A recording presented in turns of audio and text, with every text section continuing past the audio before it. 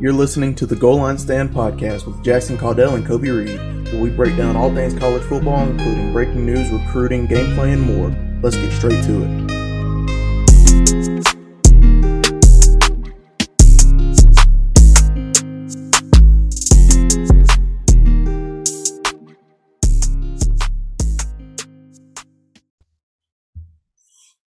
Welcome back to another episode of the Goal Line Stand podcast. This is Jackson Caudell. That is Coby Reed. And we've been talking about it for like 2 weeks now. We've had our eyes on this slate, our eyes on this episode. I mean, are we ready to roll or are we ready to roll, Coby? Dude, I mean, it seems like every other week we're talking about this is the biggest weekend of college football, but this one literally might take the cake. Like, I haven't seen this many ranked matchups in a while, especially like high-ranked matchups that we're going to get to. It's going to be awesome, man. Yeah, I saw a stat today from the Bear on ESPN. This is only the second time in college football history that we have 3 matchups of teams of 5-0 or better. Obviously, Bama, Tennessee, TCU, Oklahoma State, Penn State, Michigan. I mean, this is going to be a contender, teams stepping forward as contenders, teams getting exposed a little bit, or maybe it's just both teams are good and we'll see what happens. But we won't bear anything too long. We got a lot of games to get to, and I mean you know what we're starting out with. Like there is no in all the games this weekend, there is no bigger game than the one in Knoxville. I've got my thoughts on it, but I mean, obviously Coby's going to start first. I mean, there's no way he doesn't. But Coby, I mean, 7-point spread. Is Bryce Young going to play? Is he not going to play? Is Bama in trouble? Man, from everything I'm hearing, it sounds like everybody that's reporting from Bama, they're confident that Bryce Young is going to be able to come back and play this game. But watching the Late Kick Live with Josh Pate, he made an interesting take that there's probably a good 55-60% chance that Bryce plays. It's really a flip of a coin right now. After hearing that, it's kind of, I don't know, because Saban is such a mastermind at keeping these things under wraps. He's not going to let anybody know until it is game time. I mean, clearly we saw that against Texas A&M, but also you talked about it before the show. I don't think that Bama would be -7 in Neyland Stadium without Bryce Young. I don't think Caesars would put that up if Bryce Young wasn't playing. So it sounds like Bryce is playing. I hope he does, but also if it means it's going to hinder him for the rest of the season, because here's the outlook I don't think anybody's really looked at. Even if Bama does lose this game to Tennessee, their destiny is still in their future. I mean, they beat A&M. As long as you beat Mississippi State, handle your business against Ole Miss. If it means that Bryce is healthy for both of those games and we have to just take our licks against Tennessee, I would rather that happen if we're looking at long term. Of course, I want to see Alabama at their best. I want to see Tennessee at their best just because you want to see good football played. And this has been a rivalry that has been on the back burner in the SEC for a long time. But back in like the late 90s, this rivalry was everything. I mean, yeah, you had Auburn and Alabama, fine. But if you go back and talk to a lot of old heads, they'll sit there and tell you they hate Tennessee more than anybody. If you talk to anybody out of Tuscaloosa over the age of 40, they'll sit there and tell you that they probably hate Tennessee over anybody. So this rivalry, it's good to see it back in action. Tennessee, I think right now they haven't beaten Saban at all since his tenure started at Alabama. So maybe this is the year they do it. Maybe it's not. But here's the interesting thing I saw on Twitter the other day. Anthony Richardson against Tennessee went 453 passing yards, 2 touchdowns, 1 interception, 10.3 yards per attempt, 62 rushing yards, and 2 rushing touchdowns against Tennessee.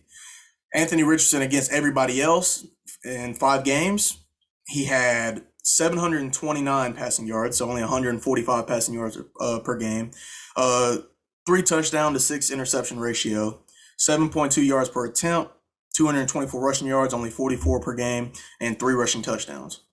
That right there, it very much surprises me because I don't think Tennessee has played anybody that can really just air it out like that, and that includes Florida. And Anthony Richardson still had 400-something passing yards and 2 touchdowns against this Tennessee defense.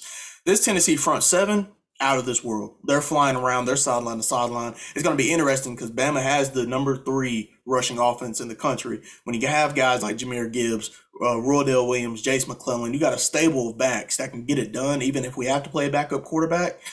It's going to be a dogfight in the trenches. But here's the thing. What are the odds we see Ty Thompson, 5-star true freshman? What are the odds? Because if we have Jalen Milroe and he comes out 3 turnovers in the first half, you have a guy in Ty Thompson that can throw the ball. And I would be willing to say he can throw the ball better than Jalen Milroe right now. And he is a true freshman. The guy has immaculate arm talent. The moment would definitely be too big. Like, there's no denying that. But if Bryce doesn't play and we can't get any big plays through the air, I wouldn't be surprised if we see Ty Simpson. I really wouldn't. Now, is it a stretch? Can we win the game with Ty Simpson? I have no idea. But if we are struggling in the turnover department, if we're struggling passing the football, it would not surprise me if we see him. But if Bryce Young does play, I am very, very comfortable with Alabama's chances against Tennessee, simply because I don't even expect Bryce to come in and air it out for 300 yards. I just know Bryce will not turn the ball over. And that is the biggest thing. If we can control the turnovers and let the running game do its thing, Bryce short passes here and there, let the wide receivers work because they are talented enough to do that, I think Alabama wins. If Bryce doesn't play, it's going to be interesting. I still like Alabama. I think our running game can do enough to get us the win as long as we can take care of the football. And honestly, I think Alabama has the best defense to match up to Hendon Hooker in that high-powered offense. I don't think they've played a defense that's physical. I don't think they've played guys that's physical on the back end. And I don't think he or anybody else in the country has seen a pass rush like Will Anderson, Dallas Turner, and Chris Braswell. It's going to be an awesome game. If Bryce plays, I like him by 7. I think that spread is even. But if Bryce doesn't play, it's going to be a dogfight, but I still think Bama can pull it out. Yeah, I mean, I'm glad you made the point, because I was going to make the point about, I still think Tennessee secondary is very suspect. And as much I've come around on Tennessee. I know I wasn't a Tennessee believer at the beginning of the year, but I've come around. They're in like the mid 80s or something in pass defense. And the thing is, that's not good, because I don't think they've even faced a good throwing quarterback. Like Anthony Richardson is talented, but their receivers aren't that good. Like Florida should not be throwing for 400 yards on anybody, anybody. Keaton Slovis, I've seen him. No, he's not that good. And so that and then we know Jaden Daniels can't throw. So I like Bama to score a lot here. Now, I think the question is, and this was something I was going to ask you, like, I think Bama's defense is really good, but it's like Will Anderson or bust. If Will Anderson doesn't make plays, I don't know. I feel like the secondary can be had in some ways. I don't know what your thoughts are on that. I know we've talked about Bama's secondary before, but. Well, here's the thing, and if you go back and watch the Texas A&M game, I mean, we had 19 QB pressures. I mean, Haynes King was under duress all night long, but Will Anderson didn't have that many sacks. I think maybe he had 1.5, 2 at the most. He didn't have that many sacks, but still being able to get that pressure on the quarterback, it sets up our DBs to make plays. And there was a time where Haynes King just threw up a ball just because he had 3 rushers in his face, and Terrion Arnold comes down with the pick. We haven't seen Hendon Hooker pressured like that. And I understand he is electric with his feet. He can run the ball. He can extend the play. It's going to be interesting, but also he hasn't been tested like that this year. So, and with that being said, I'm not even sure if Cedric Tillman's playing. They have Brew McCoy. He's come out of the woodworks. He's playing phenomenal. Their running game is phenomenal. But as physical as our defense plays and the zone scheme that Saban loves to run,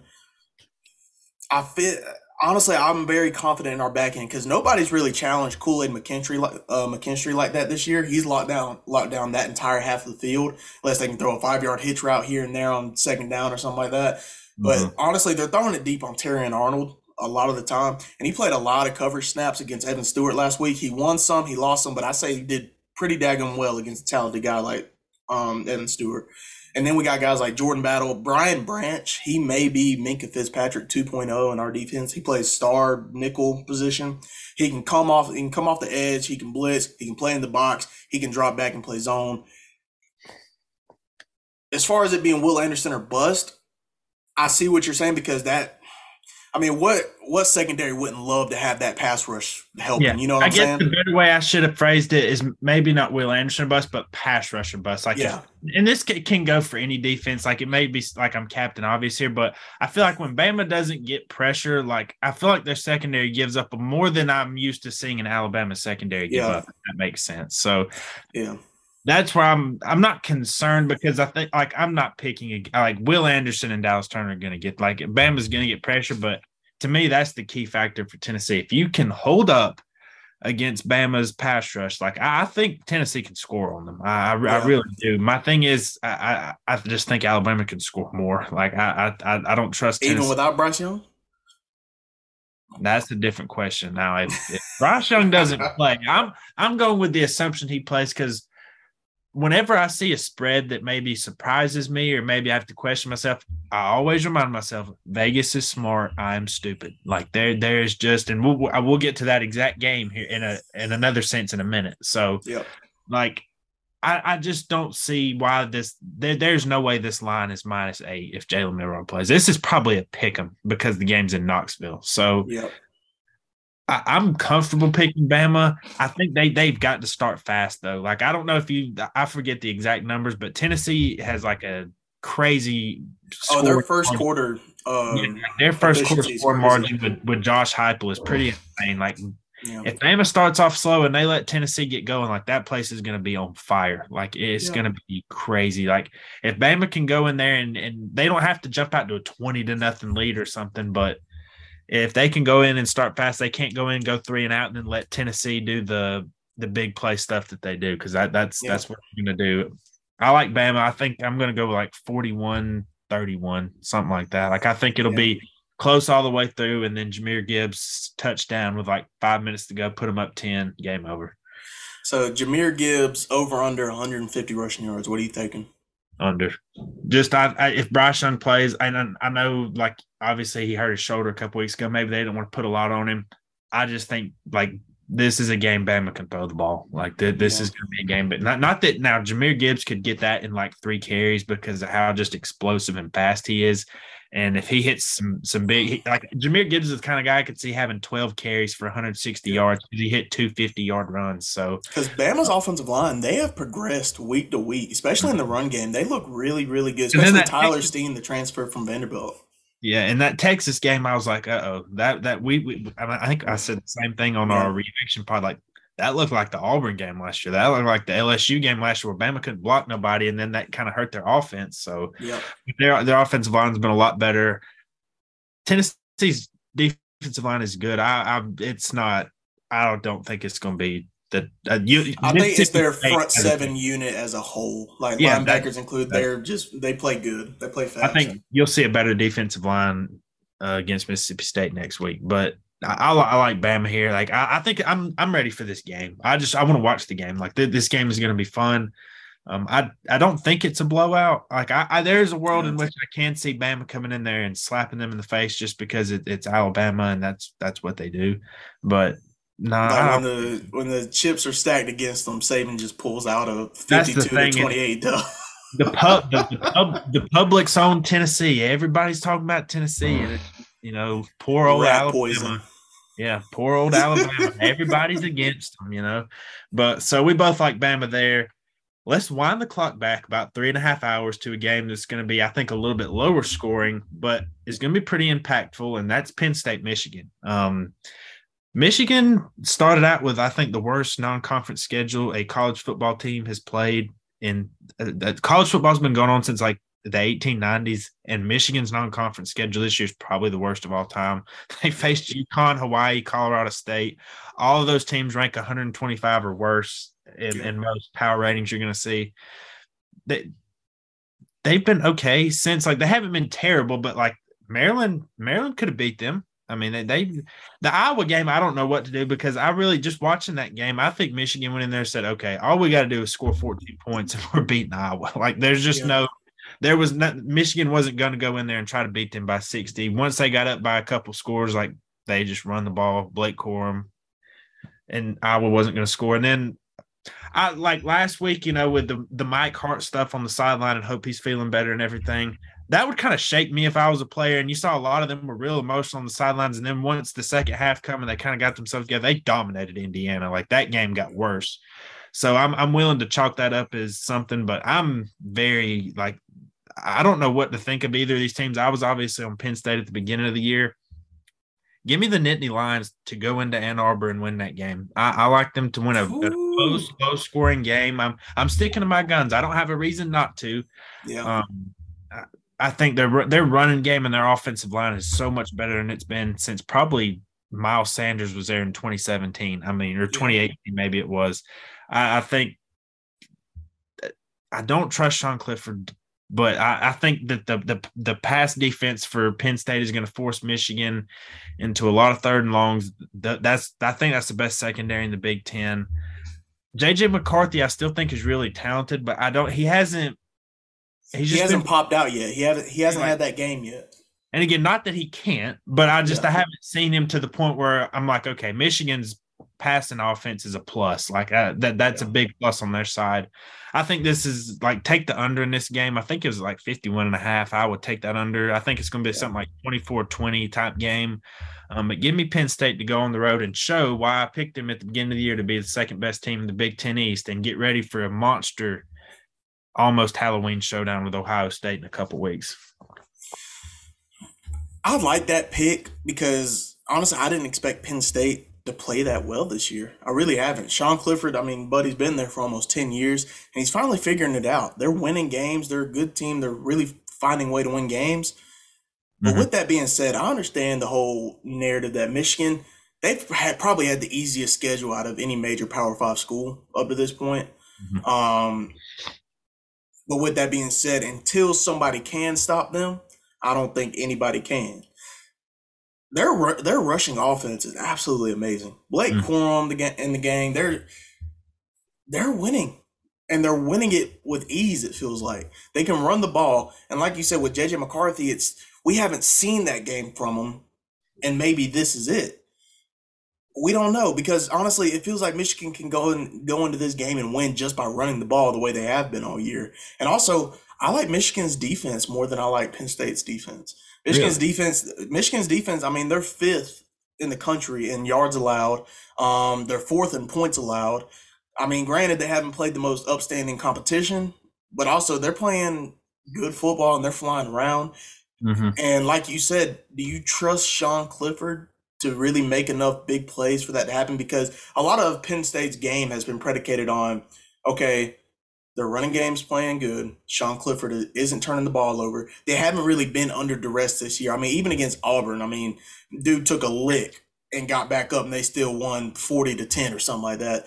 Like, they haven't been under duress. I feel like Michigan can put Sean Clifford under duress, and he can resort kind of back to the Sean Clifford we've seen in past years, to where the moment just might be a little too big and he just can't pull it out. So give me Michigan. I'm with you. I think it is a very low scoring game, and I think it is physical, but I think Michigan ends up pulling away at some point, and I don't see Penn State being able to catch up.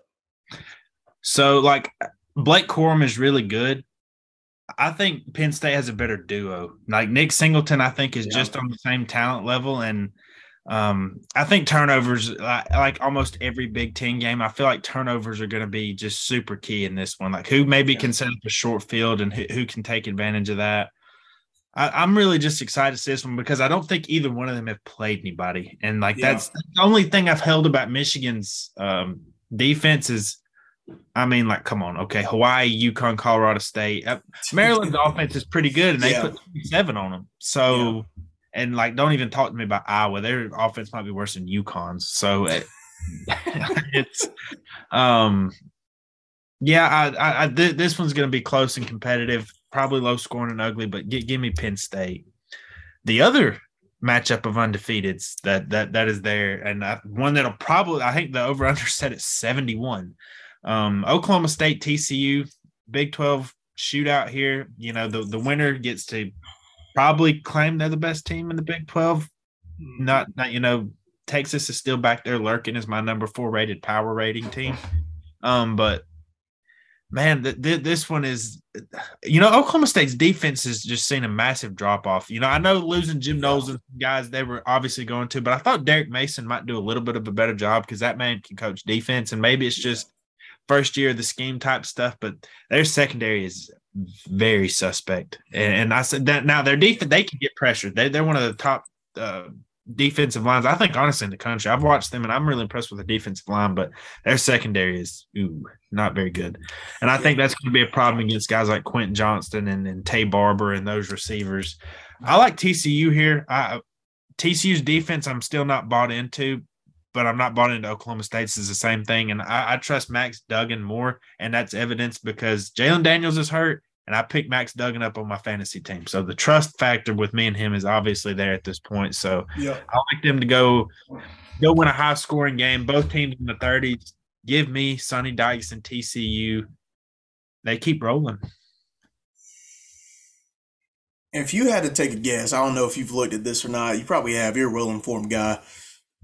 Who do you think averages more points per game between these two? Probably Oklahoma State. They're actually both tied at third. They both average 46.4. Okay, because I know Oklahoma State very interesting. Real soft teams at the beginning of the year. I know they put some points on Central Michigan. So, but yeah, that is pretty it's interesting. But if you go down and look at their stats, it looks like TCU's doing it at such a higher level. But like you said, Oklahoma State's defense isn't what it was or what it has been in the past. Their offense, I mean, you don't have any of those big brand first round wide receiver guys. You know what I'm saying? You don't have any of those on that Oklahoma State defense or Oklahoma State offense, but yet they're still averaging the same amount of points as TCU. Granted, the level of competition may be different here and there, but give me Oklahoma State because every time I bet against Oklahoma State, and I've said this before, somehow they end up pulling out a win. And they're one of those teams every single year where they just silently win games and they can either make it to the Big 12 championship or make it to a bowl game. And their season doesn't end how you think it would, having a coach that's been there for that long. But every year they're silently winning, consistently winning games. Give me Oklahoma State. I think they can play sound football. TCU, if you take away the big plays, I'm really comfortable with Oklahoma State. Yes, see, like Oklahoma State this year has been that I check in on them every now and then, and they're doing something weird. Like I kept checking in on them, and there's like near the end of the third quarter, and Texas Tech's winning. I'm like, okay. And then they were up 48-14 on Central Michigan. Then all of a sudden, Central Michigan has like 38 points, and it's like, what's going on here? There was some weird stat I saw. They've been outgained in like 3 of their last 4 games, and they've still won. Yep. My worry thing about picking TCU is it's a letdown. Like you just coming off, you whooped Oklahoma. You had it's weird a dogfight against Kansas. That's what I was about to say. You had a dogfight in Lawrence, Kansas, and it's hard to just walk into Lawrence, Kansas, and come out with a victory, as we all know. So it's can they keep it rolling? Oklahoma State, they struggled a little bit with Texas Tech.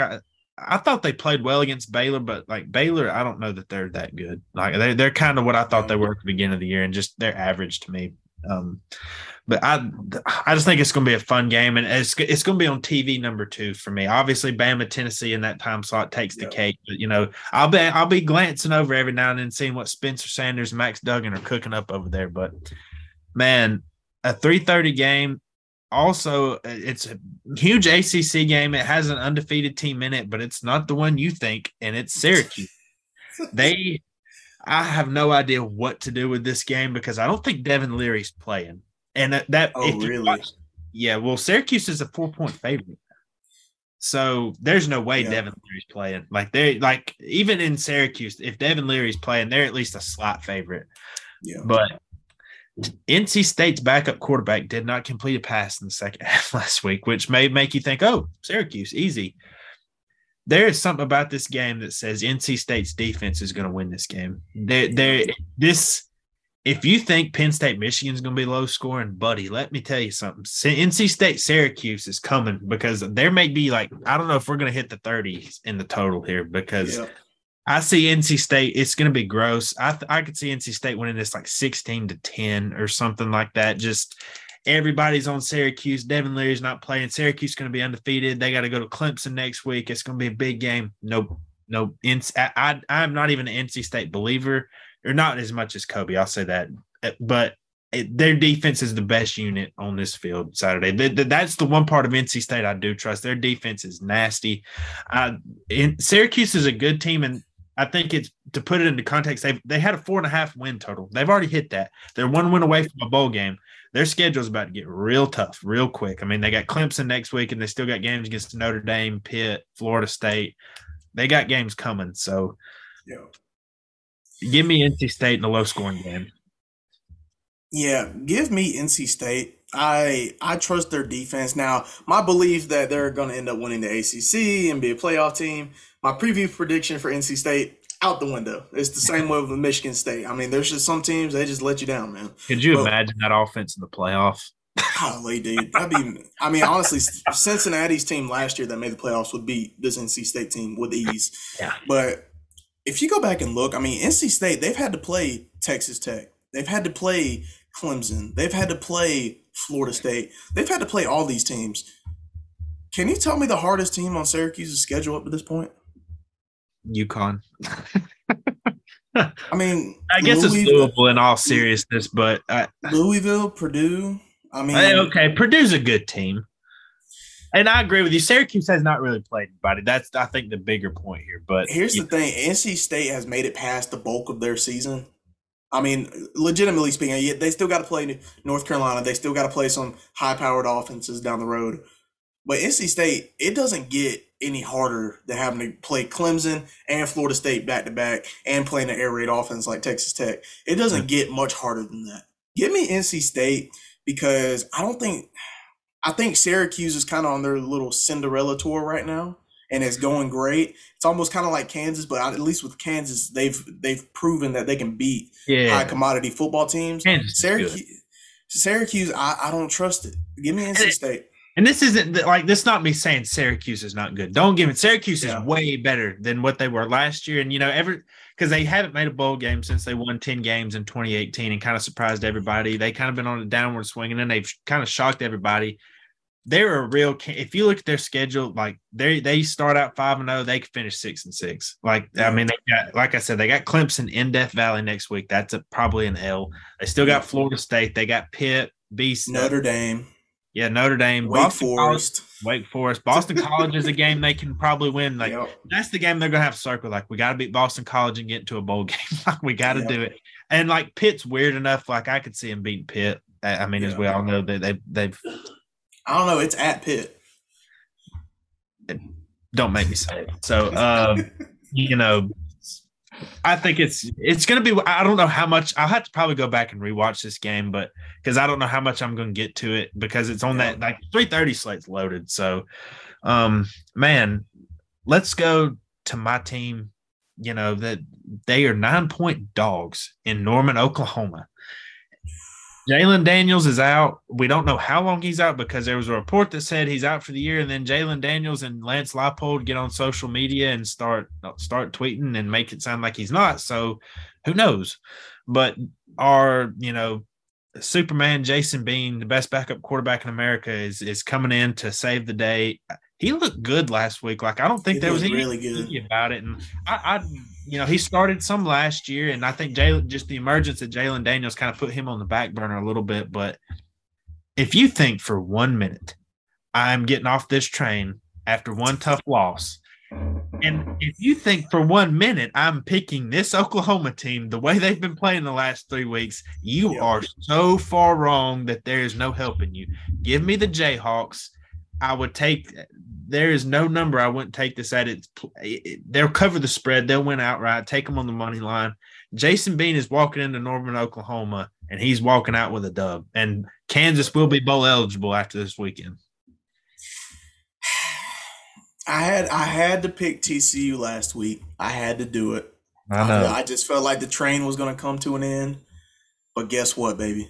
The world is still a better place because the Kansas Jayhawks, They're only going to have one loss after this weekend. That is not changing. They will beat this Oklahoma team. And honestly, even with a backup quarterback, this Oklahoma defense is piss poor, man.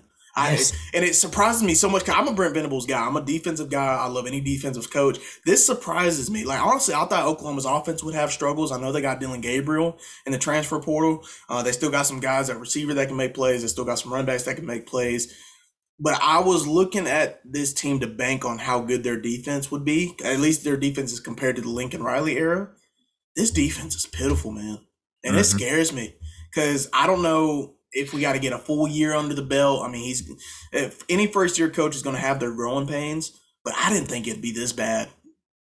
Give me the Jayhawks. They're still making the world a better place. After this win, they're one step closer to solving world hunger. I think Kansas pulls out a big win. So, like, you know how TCU and Texas have just had these, like, I don't know if it's Oklahoma coverage busts or TCU and Texas have these guys just running wide open, just everywhere. Yeah. You think with all that, I mean, you watched Kansas last week, with all that dang motion Lance Leipold has, these guys going back and forth and scheming open. You don't think they're going to have like 3 touchdowns like that this week? Like, there's no way they don't. Like, that's my biggest thing is, like, Oklahoma's defense looks lost, absolutely lost. And just Lance Leipold can scheme it like that. He is a scheme guy because Kansas doesn't have NFL guys that just get open. Like, Kansas has to do stuff like Lance Leipold's going to get those guys open, and Jason Bean's going to be tossing dimes this weekend. So I'm all aboard the train still until I have a reason to get off of it. And this Oklahoma team has shown me absolutely no reason to do that. So give me Jayhawks all day long, baby. So we'll hit one more before we hit the break, and we'll stick with the noon slate because I may have misspoke earlier. NC State-Syracuse being the worst and ugly game of the day. I forgot about a Big Ten West collision that's got a pair of teams that only have one loss. This is actually, like, you think we would not talk about this game because of the teams involved, but this has divisional implications for whoever gets slaughtered by Ohio State at the end of the year. So Minnesota and Illinois is going to be just a delightful football game to watch. And I think Tommy DeVito is out for Illinois. So old friend Arthur Stankowski, who has been in college football I remember him at Rutgers. So he's been around for a while. He's not very good. And Minnesota's defense is really good. There's no way I'm picking Arthur Stankowski to win a game here. I'm still on my Minnesota Golden Gophers. My confidence is a little shaken in how they looked against Purdue. Tanner Morgan turning the ball over. I think Mo Ibrahim's supposed to be back this week, though. First one to 17 wins because this Illinois defense legit is very legit because because Wisconsin's running back Braylon Allen. You look at his game log, he's got like 90 yards, 100 yards. He had like 150. He had 95 against Ohio State. You know how many he had against Illinois? 2. He had 2. He had 2 yards. 2 yards. So Ryan Walters has been talked about. I know he's mentioned for the Colorado job. He is a very good defensive coordinator. Like this Illinois defense is very, very legit. And if they have, that's why, like, you know, just because they have Sitkowski doesn't mean they're automatically going to get blowout because they have one of the best defenses in the Big Ten, and that's no lie. Like that, Illinois legitimately has one of the best defenses in the Big Ten, and they may have the second best running back in the Big Ten after Travion Henderson and Chase Brown. This cat has been putting up over 100 yards. And Mayan Williams. Well, yeah, and even Blake Corum, Nick Singleton, like Chase Brown belongs in that conversation. Like he's in that upper echelon in the Big Ten. He's very good. Like Illinois is good. I like to see them ranked. You know, it's not the prettiest football you're ever going to see, but Tommy DeVito is a above average quarterback, and he means a lot to them. Give me Minnesota. Yeah, give me Minnesota, and I'm glad you elaborated on how good Illinois' defense is, but here's the thing, Minnesota's defense is just as good. Where Illinois ranks first in the country in points per game allowed, Minnesota ranks second. Where Illinois ranks second in yards per game allowed, Minnesota ranks first. It's going to be a defensive matchup, and I love this kind of football, baby. But here's the thing. Minnesota's offense is just that much more superior in my eyes. I think Minnesota, they can pull away from this game. I feel like they can put up more points, be able to win. It'll be a very good game. Like you said, it will have Big Ten contender implications, but either way, I don't see either one of them. Say the word contender lightly. Yeah, it's just Big Ten West contender. Yes, That's Big Ten West contender. Either way, I feel like this will be a very, very good game. It's going to get overlooked just compared to the rest of the slate on Saturday. But give me well, it's on at the Minnesota. same time as Penn State, Michigan, and Yeah, Kansas, Oklahoma's on it. It's like it's that noon slate, and it's just because of the like I like watching two good defenses go together. And like these aren't the greatest offenses in the world, but don't think that these games just mean these offenses suck. Like these are two yeah. pretty good defenses. Man, do you remember the year 2007 where Illinois went to the Rose Bowl? No, I don't remember And that. played USC and lost 49-17. They had Juice Williams, Yes. Rashard Mendenhall, Aurelius Ben. Like Yeah. they had some like good players, man. Let's have a Yeah. repeat of that. Let's Illinois go 10-2. They'll obviously lose to Ohio State in the Big Ten title. Let Ohio State go to the playoff and give Illinois the Rose Bowl slot. Yeah. Let's have an Illinois USC rematch at the end of the year. I'm all for it, man.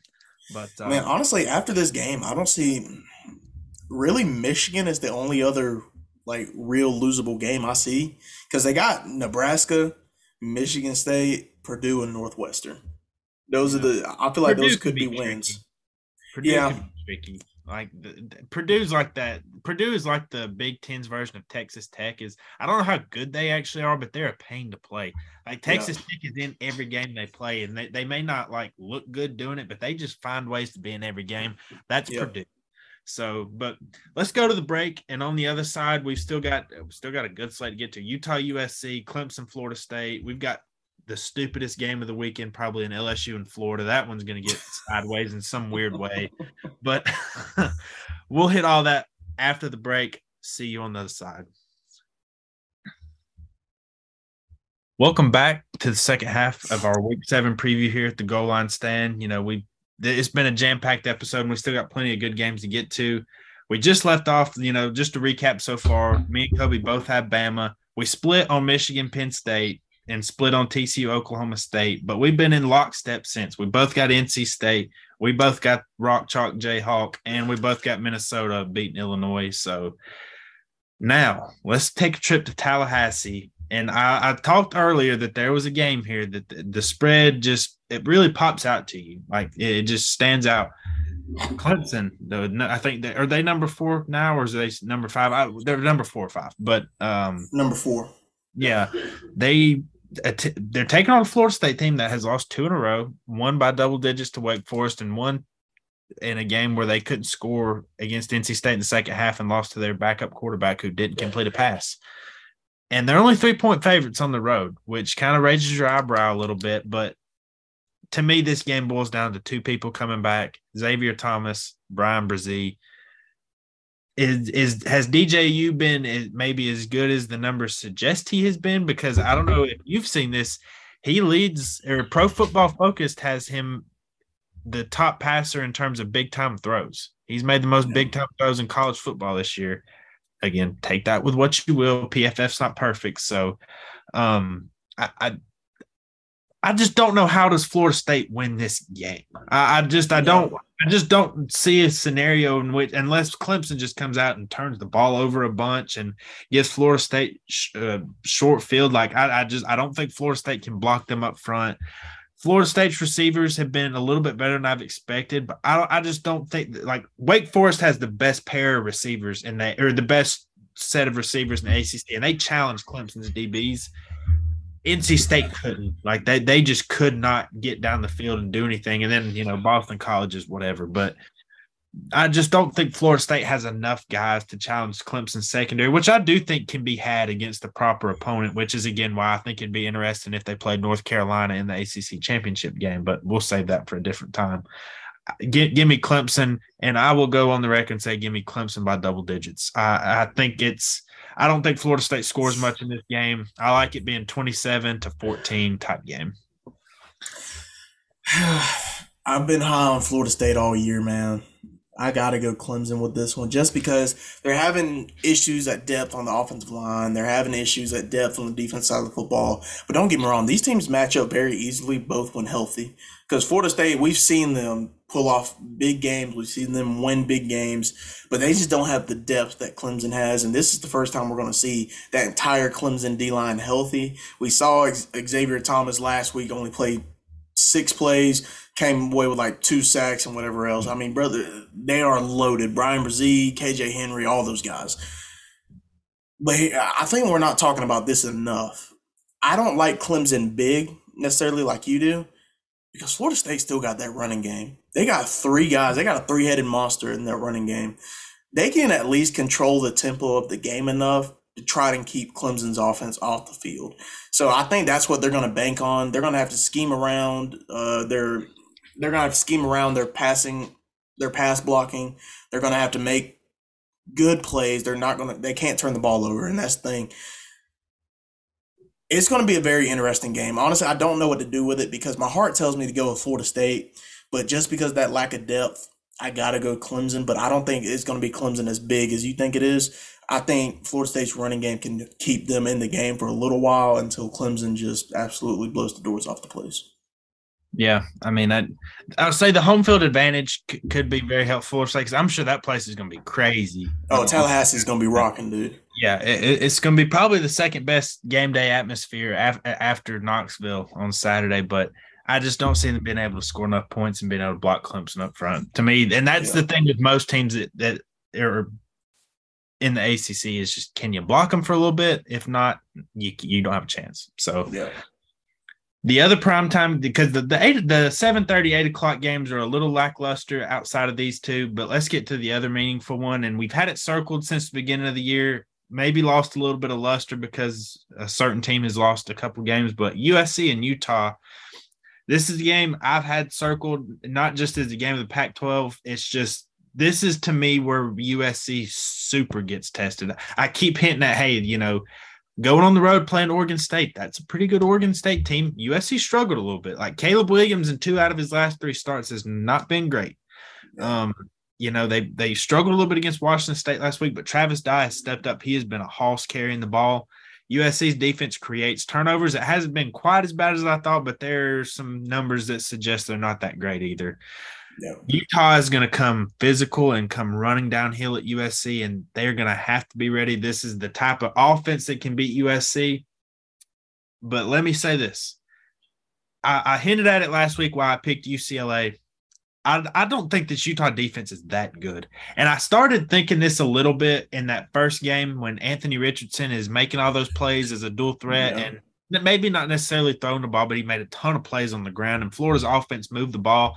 And I was like, okay, maybe it's just first game. They're on the road. You didn't know it's Napier's first game. You didn't know what you were going to get out of Richardson. And he is a talented guy. He's inconsistent as hell, but he's talented. Yeah. So, but they've given up yards to it. Like Oregon State moved the ball on Utah. Oregon State is like the worst team ever finishing drive. Well, not the worst team, but they cannot finish drives, and they have a turnover problem. Other than that, they're really good. But give me USC in this one. I feel this is the first time I feel comfortable poking my chest out and picking USC. I've been hesitant with it. I still don't know that they're a top 4 team quite yet. But if you want to take a step and show to me that you can be, you need to win this game. And Kyle Whittingham at Utah, they are really, really, really hard to beat in Utah. They have people. That's one of the more underrated home field advantages because people just overlook the Pac-12 and fans don't show up. Though those fans show up, and you saw it a little bit last year when Oregon come in there and got their butt kicked last year. So it's going to be a tough environment. I think it's going to be a close game, but I think USC's offense will find a way to move the ball against the Utah secondary that is very suspect. Yeah, we've been banking on this game. This is probably one of the more anticipated games since the preseason, just because we knew these two teams were going to be at the top of their class in the Pac-12. Now, we still got UCLA up there. They're still making strides.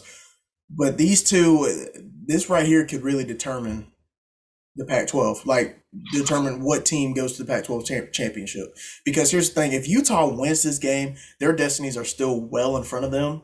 Mm-hmm. If USC, I don't know. It's going to be – You said, all right, go ahead. I was just to say, if USC wins this game, then it's going to be a race to the showdown in LA because USC's next 3 games are Arizona, Colorado, Cal. Yep. Give me USC. I have questions about both of these teams, but I just don't see Utah winning in a shootout against this USC offense. I just can't see it. The USC, they just have too many weapons. If everybody's healthy, I'm assuming Jordan Addison's going to be healthy. I haven't heard much out of him. I haven't seen anything. I'm assuming he is, but again, but even then, they still got Travis Dye, Mario Williams. They still got dudes all over the place. Give me USC, but if Utah finds a way to win this game, it would not surprise me one bit. I think these teams are very evenly matched up. I think between these two teams and UCLA, we're gonna know who's really at the head of the pack in the Pac-12. Yeah, and it's been a trial. It's been a busy few weeks for the Pac-12, and it continues next week because there's two teams off this week. UCLA and Oregon don't play this week. They got Chip Kelly's return to Eugene next week, so that's going to be a big one as well. So, and that's what I was going to say. Don't forget about Oregon now. They're probably have good football right now. Yeah, they probably the best defense in the Pac-12 in my opinion. USC really? USC gets a lot of attention and stuff, but on a down-to-down basis without turnover, I just don't know how long you can create these type of turnovers. And the offenses USC has played, Oregon State, like we mentioned, pretty solid, but they have a turnover problem. Yeah. Washington State is sort of the same way. It's like this is going to be where you really find out about USC's defense. And then I'm really excited to watch this game. And again, the 8 o'clock slate is perfect for the 2 TV setup because all you need to be watching mostly is USC, Utah, Clemson, Florida State. Maybe check in on some other stuff, but those are going to be the 2 main games. So 2 games to go, both SEC clashes, and one of them is just like my ultimate. I'm all over Mississippi State. I've not been on this Kentucky team. I don't know why this team is still ranked. It makes no sense. They lost to a bad South Carolina team last week, and yet they find a way to stay ranked, which I don't know. I'm assuming Will Levis is back for this one, which honestly, as much as I've ragged on him after watching Kentucky's backup quarterback play last week, Will Levis makes the difference on this team. It's pretty sweet, the difference, but my biggest thing with Kentucky for a lot of seasons, their offensive line is just not that good. You think of those teams under Mark Stoops, like we've seen them, their offensive line is usually pretty good. It's not at all. And I do think now this is potentially a letdown spot. Mississippi State's kind of getting some love now. They got a big game against Alabama next week. Could they get caught looking ahead? It's in Lexington. So that does scare me a tad. I think Mississippi State could start out slow a little bit, but I'm not picking Kentucky to beat Mississippi State. No way, no how. No. Give me Will Rogers. He's a top 3 quarterback in the SEC. Give me the Bulldogs. Yeah, give me Mississippi State. It's not even close. I'm with you. I don't know why Kentucky is still ranked. If I'm being honest with you, and maybe this is just me and my SEC West bias coming out. I think it's because they need teams like Kentucky to be ranked, because in the SEC East, there's nobody outside of Tennessee and Georgia. Georgia still has to play Kentucky. Georgia's schedule is not all that. Outside of Tennessee and Kentucky, there's nobody. And if you take away Kentucky and they're not ranked, that means out of Oregon and Tennessee, those are the only 2 ranked teams Georgia has good wins against. You know what I'm saying? So I think that's the only reason they're ranked, because they need a team like Kentucky to be ranked in the SEC East. They still got to go to Starkville.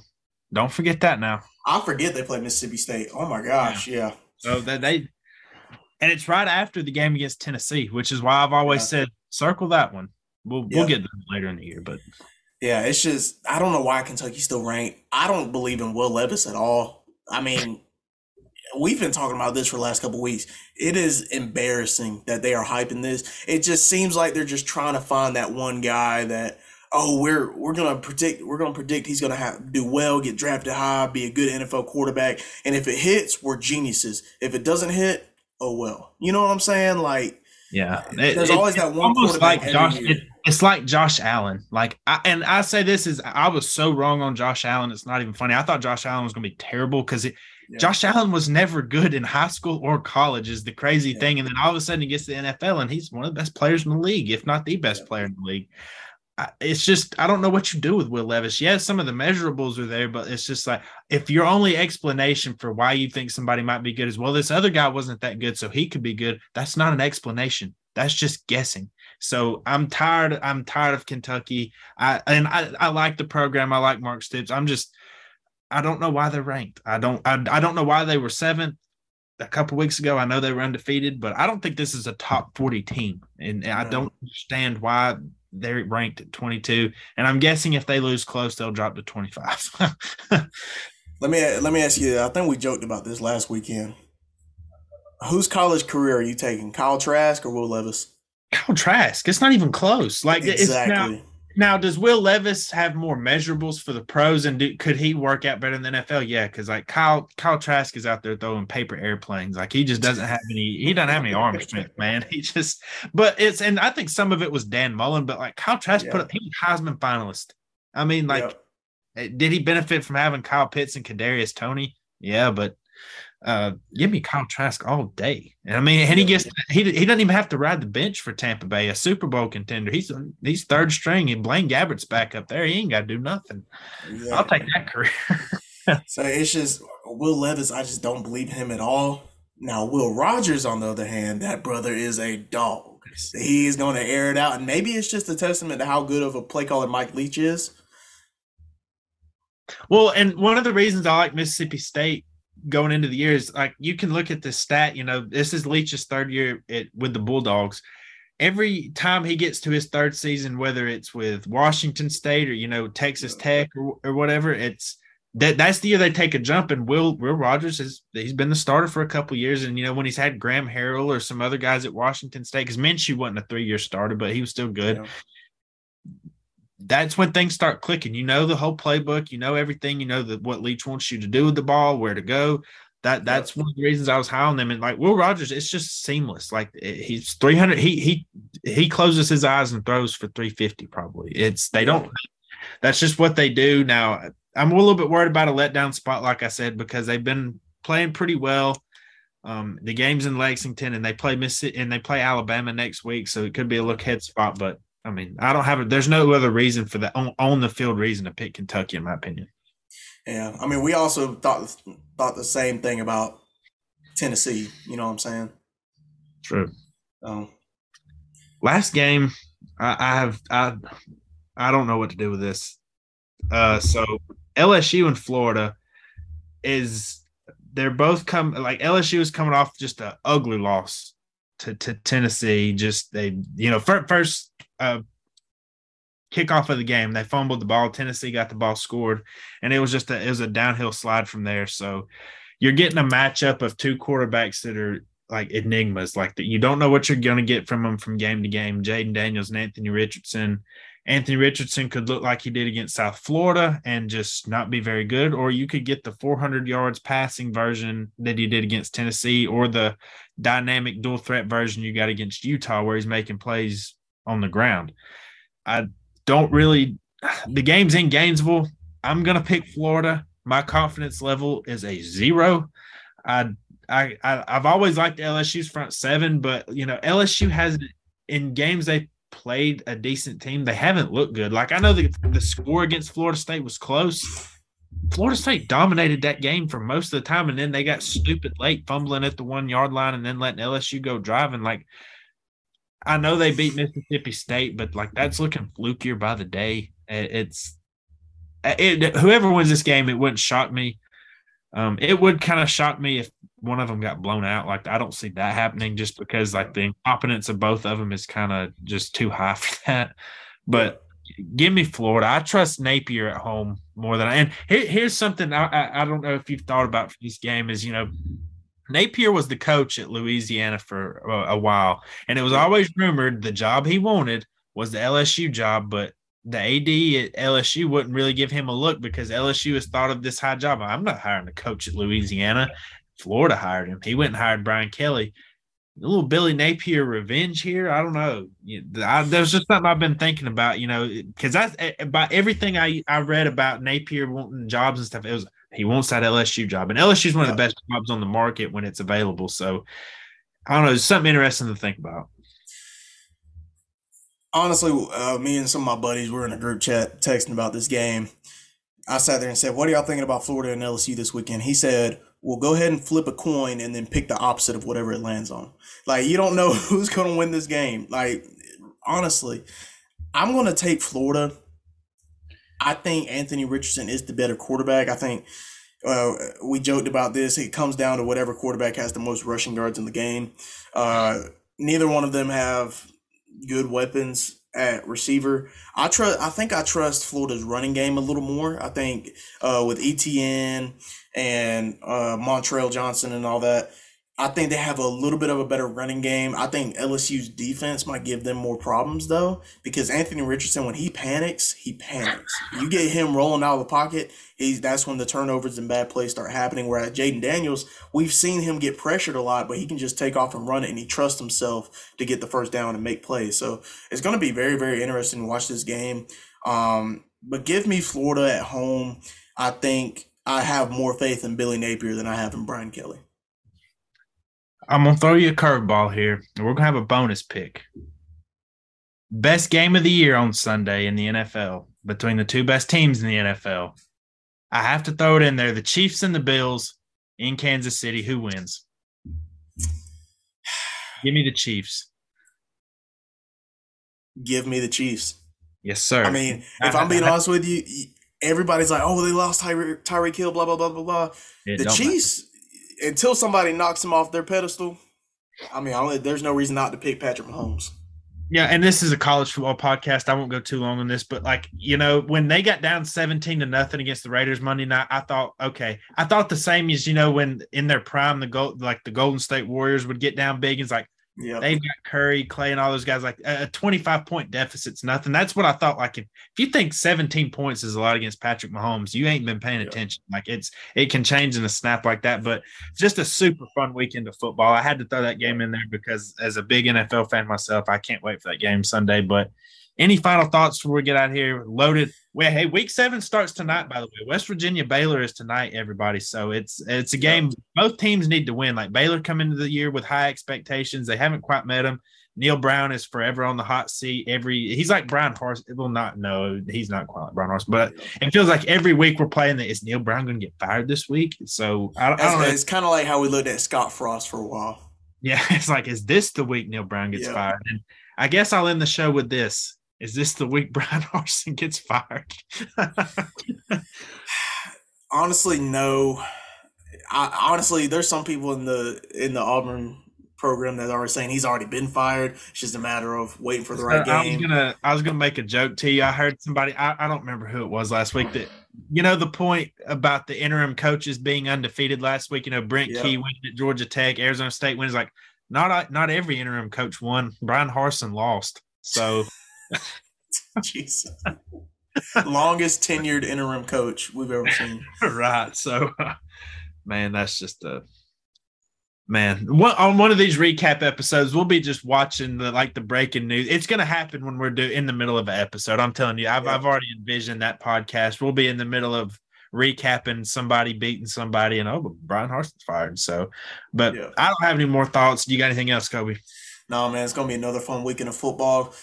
I'm dreading how I'm going to be feeling on Sunday morning whenever this is more stressful for you than it is me. Yeah. Take off this weekend. Like I don't. Y'all have probably been paying attention. There's been no Georgia Tech talk. There hasn't.